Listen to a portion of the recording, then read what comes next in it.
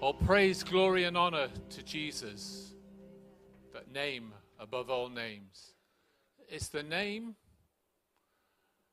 there's no other name by which man may be saved, but the name of Jesus, our Lord, our Savior, our Master, and our King. Amen. What challenging times we've got in this world today. We've got all sorts of attractions. We are bombarded with information, internet, television. The world is telling us what we should do. We have political correctness, PC. We have woke theology, the woke world. We have cancel culture. We have a situation where it's difficult to know how to navigate through all these obstacles that are facing the true follower, the true disciple of the Lord Jesus Christ. We've got to be careful what we say. Careful what we say in the colleges, in the universities, in the workplace. Mind your P's and Q's. Oh, you mustn't say that. You mustn't say that. Always got to be correct. Got to get it right. If you don't agree with me, well, I don't want to be your friend. Just move aside. And then we have and it's not apologetics as examining what the scriptures say. It's apologizing for everything. Oh, I'm sorry I said this. I'm sorry I said that. I'm sorry. In fact, I'm really sorry for even existing. This culture that we're facing. So how do we live as Christians in this world? How can we be the true disciple that Jesus has called us to be? So let Jesus speak. Pastor Adam invited me to share these words with you today, following on from what he left off last time. When he spoke, if some of you would remember, he set his message based on what is recorded in all three Gospels, and it is the question that Jesus put to the people around him, and then the question he put to those disciples with him. And he said, "Who do men say that I, the Son of Man, am?" And some said this and some said that. Elijah, Jeremiah, one of the prophets, or the lot. You know, today in this world, there's a lot of people asking that thing. Well, who is this Jesus that you're talking about? And he means many things to many people. But then he turned to his disciples and he said, "But who do you say that I am?" And Peter came up with that most remarkable expression. He said, "You are the Christ, the Son of the living God." And Jesus said, "Flesh and blood has not revealed this to you, but my Father in heaven." And Jesus responded to that by saying, "On this I will build my church, and the gates of Hades, or the gates of hell, will not prevail." After that time with Jesus, the disciples, we see a turning point in the ministry of the Lord.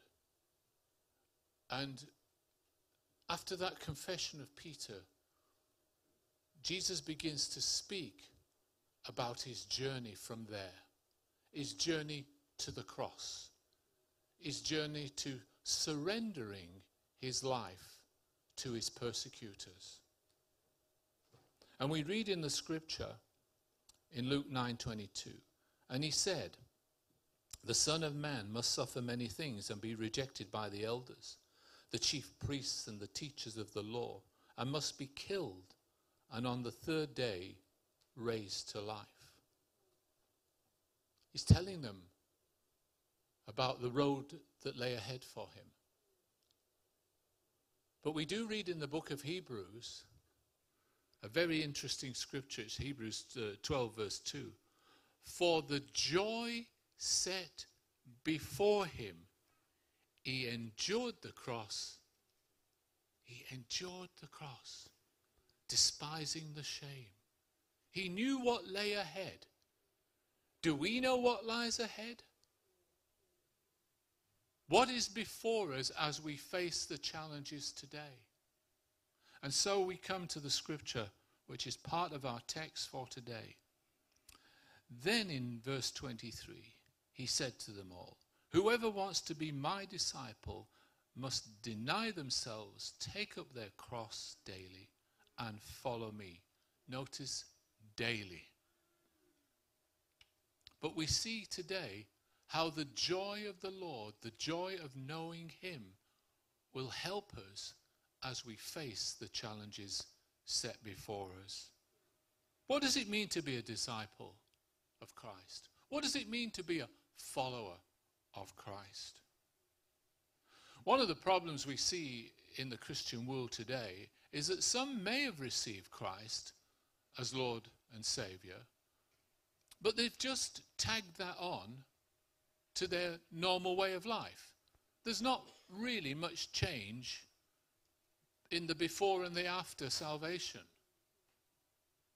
Just like an add-on, add it to the mix. Oh, I'm a Christian now. Oh, really? They've changed a few things, tweaked a few things, maybe given up something, maybe started something. Maybe they're hanging out with Christian friends, maybe going to a connect group, maybe going to a Bible study. Ooh, that's bold.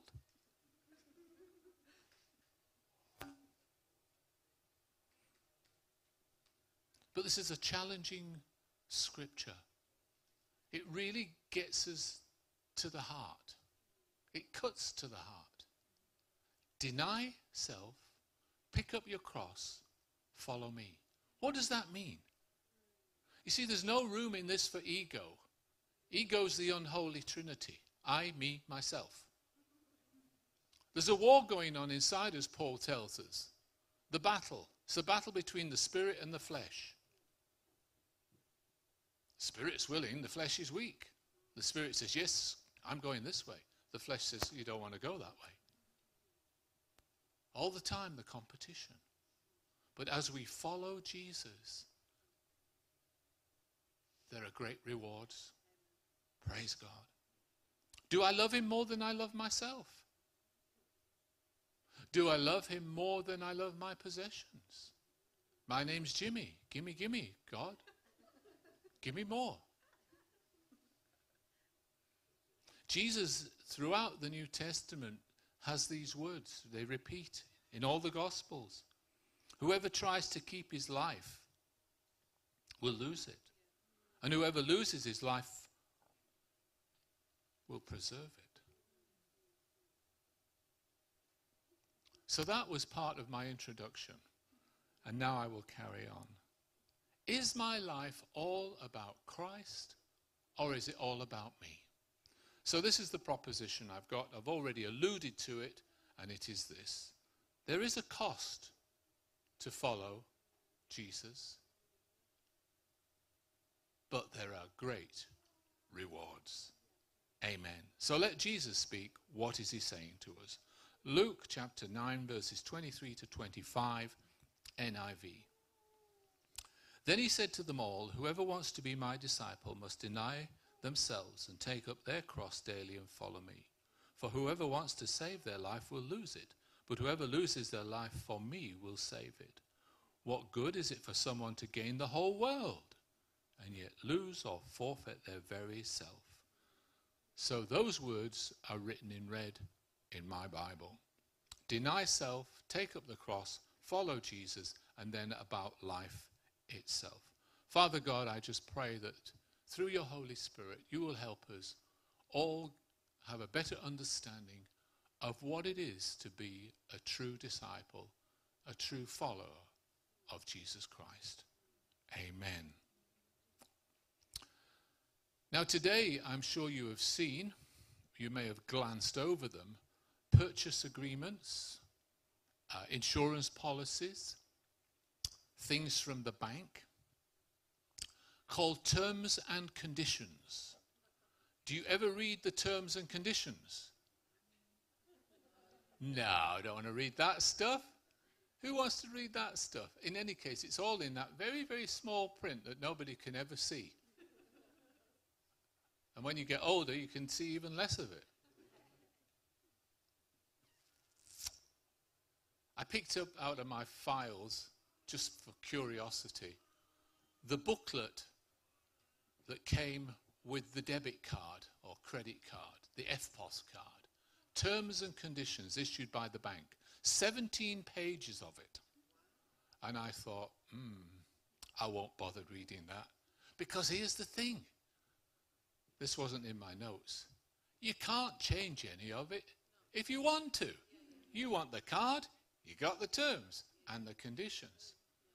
But we've got terms and conditions to follow the Lord Jesus Christ. And what's more, they're written in red and they're in large print in my Bible. Don't need a squint to look at that lot. There it is. So what is it we have to do? Deny himself. What does this mean? Well, it doesn't mean starving ourselves. It doesn't mean to say, oh, well, I can only have one piece of chocolate. I mustn't have two. I'm going to deny myself a piece of chocolate. Or whatever is your bent. Coffee. No, I didn't look that way. Coffee. 1, 2. Oh, no, I won't have 3 today. I'll have 2. I'll deny myself. So it's not denying yourself those things like that. It's not walking around in rags. It's not living in a cave, being a hermit with a sort of some religious idea that I'm doing this so that I can become more religious. See, Father God knows what we have need of. He tells us in the Word of God. He says, don't even worry about tomorrow. I know about the birds. I know about the lilies. I know that they're not worried about things. What you're going to eat or what you're going to drink, God provides. He's Jehovah. Yeah. He's God our provider. Yeah. He's not only our provider, he's our healer. Praise God. So what is Jesus saying here? I believe he's saying, deny the right to self. Deny the right to self. Not me, but you, Lord. Not me, but you. Let him be the Lord of our lives. Let him rule our lives. Let him guide us, direct us, lead us in our lives. You see, and we can deny ourselves because of the joy set before us. Because the joy of the Lord is our strength. So what does it mean to take up the cross daily and follow him? As we know from Scripture, the cross was what Jesus carried. It was a way of Roman torture, where the victims would often be called to carry their cross to the place of execution. The old rugged cross, as was said. Now, some people have taken that literally, that they want to carry a cross. So there we were having church coffee morning one day in the south of Spain. Someone looked up and said, hey, look, there's a guy walking down the beachfront there. He's got a big cross, huge cross. So everybody looked. I said, oh, that's Arthur Blessed. I know him. I met him in South Africa. I'll go and run after him. I could run in those days. It was all right. Wasn't slow like now. Just could. Hey, Arthur, what you doing? What a silly question. I'm walking down the beachfront with this cross. Can't you see what I'm doing? So I said, hey, come and join us. We're having a church coffee morning. He came over, parked his cross outside because you couldn't bring it inside. It was too big. And there was no danger of it being stolen because you wouldn't steal anything like that, would you? But some have taken up their cross literally. Could you picture Pastor Adam saying to the congregation here, now everybody get your cross. We're all going down the... that's an idea, Pastor Mason. Everybody with a cross from Connect Church going down the... Or take it up to the trig point? No. So it's not that. But what do we see? What do we see? It's dying to self. Dying to me. And the Word of God has already told us, for I've been crucified with Christ. I've been crucified with Christ. I no longer live, but Christ lives in me. And the life I now live in the flesh, I live by faith of the Son of God who gave himself for me. That's my life now, praise God. So for us, the cross is symbolic of suffering, of shame, of ridicule, of persecution, rejection. But I might add quickly once again, it's not sickness and it's not poverty, as some have thought. Some people who've succumbed to sickness say, oh, I'm just carrying my cross. That's not in the Word of God. I can't see a righteous God making man sick so that he could heal him. That's my theology. Doesn't work for me, that is. But we're persecuted and suffer when we stand against false teachers, false doctrine, things that are coming our way. And it's happening today in this world as we live. Reinterpretation of scriptures. Pastor Adam led us through a course on this woke theology, critical race theory, and all that mush. How people have taken the very word, the living word of God, and modified it, and it's not so. So how does this apply in our lives? What about you young people at college or at varsity? How do you get along with these things when you're standing up for Jesus, when you've proclaimed your faith and you're being challenged, and they say to you, I don't want to know anything about you. You're not my friend anymore. Off you go. What do we do? How do you deal with that? If you resist and hold on to your view, you're sent to Coventry, and if you don't know what that means, it means you're set aside. They don't talk to you. You're not my friend anymore because you're not going the way. But Jesus said there's a far greater reward. There's a treasure in heaven for us if we lay down our lives for him. We can't see a lot of it now, but it's there for us. What about those in the workplace? Those in the factories, those in the offices? As soon as you speak out about your faith, somebody challenges you today. How do you cope with that? It's not easy. But for the joy set before us, we can face those challenges. When I was what I was before I became what I am, I used to work in the construction industry. And now there's a place for you guys, the construction industry. Hello, Way. He knows. He's in it. The construction industry. You've never heard so much stuff goes on those building sites. Foul mouth. It was poison. And then you come back into the office and it's all, hallelujah. So I was doing all right in my faith until a new director arrived. And he was an atheist. And he persecuted. Putting in the little snide remarks, little jibe, little thing. Things like, well, what do you Christians think about this? Just to tease, just to taunt. Well, St. Paul says, bless those who persecute you. Bless him, Lord. Bless him, Lord. Bless her, Lord. Bless. A lot of bullying going on today. Get bullied for your faith. But Jesus said this, blessed are those who are persecuted for righteousness' sake, for theirs is the kingdom of heaven. And there's the reward. There's the promise when we're persecuted. And the Amplified Bible, and it's amplified because you get more for your money and it speaks a little louder, says this.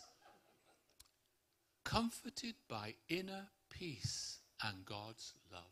That's what blessed means. Inner peace. You just know inside, never mind, let it wash over me.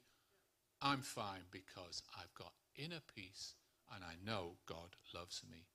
So we can take up our cross and follow Jesus because of the joy set before us. So what does it mean to follow Jesus?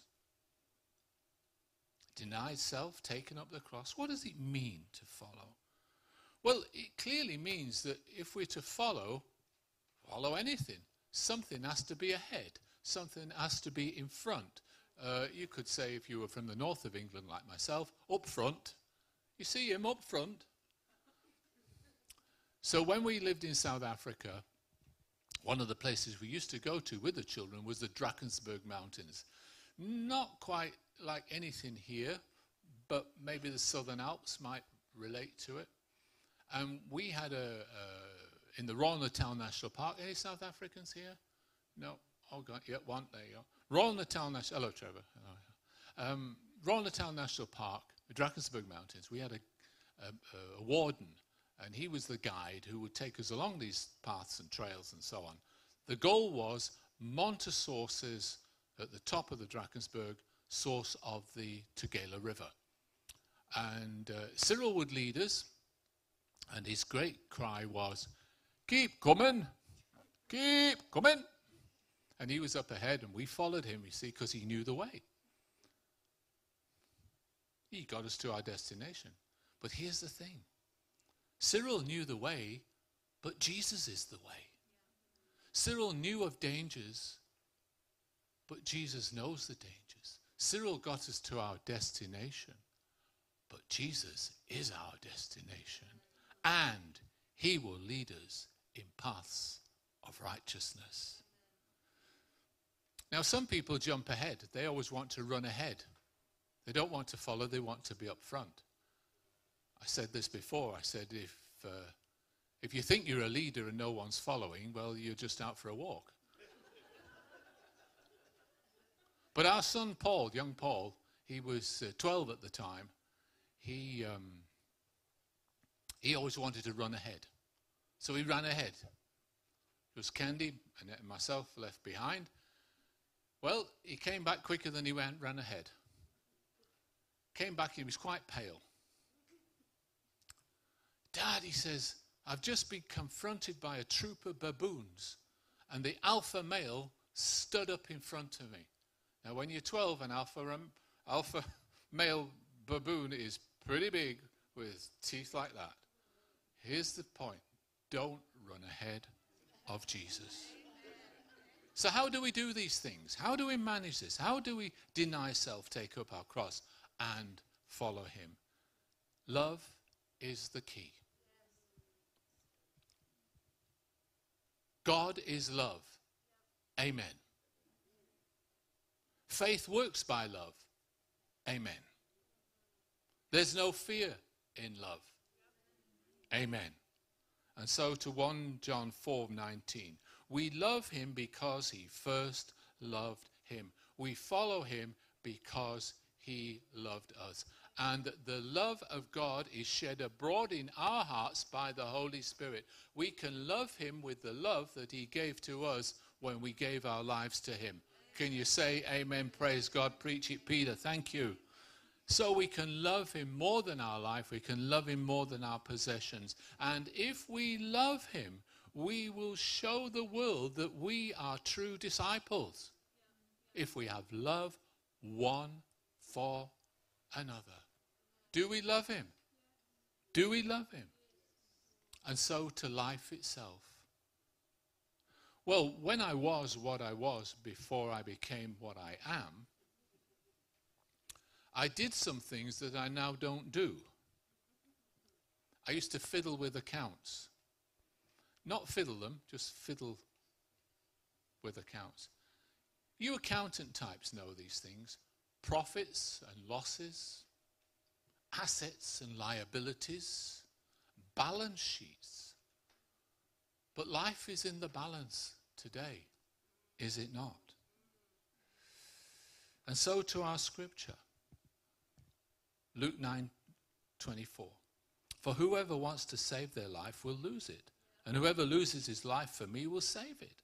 What good is it for someone to gain the whole world and yet lose or forfeit their very self?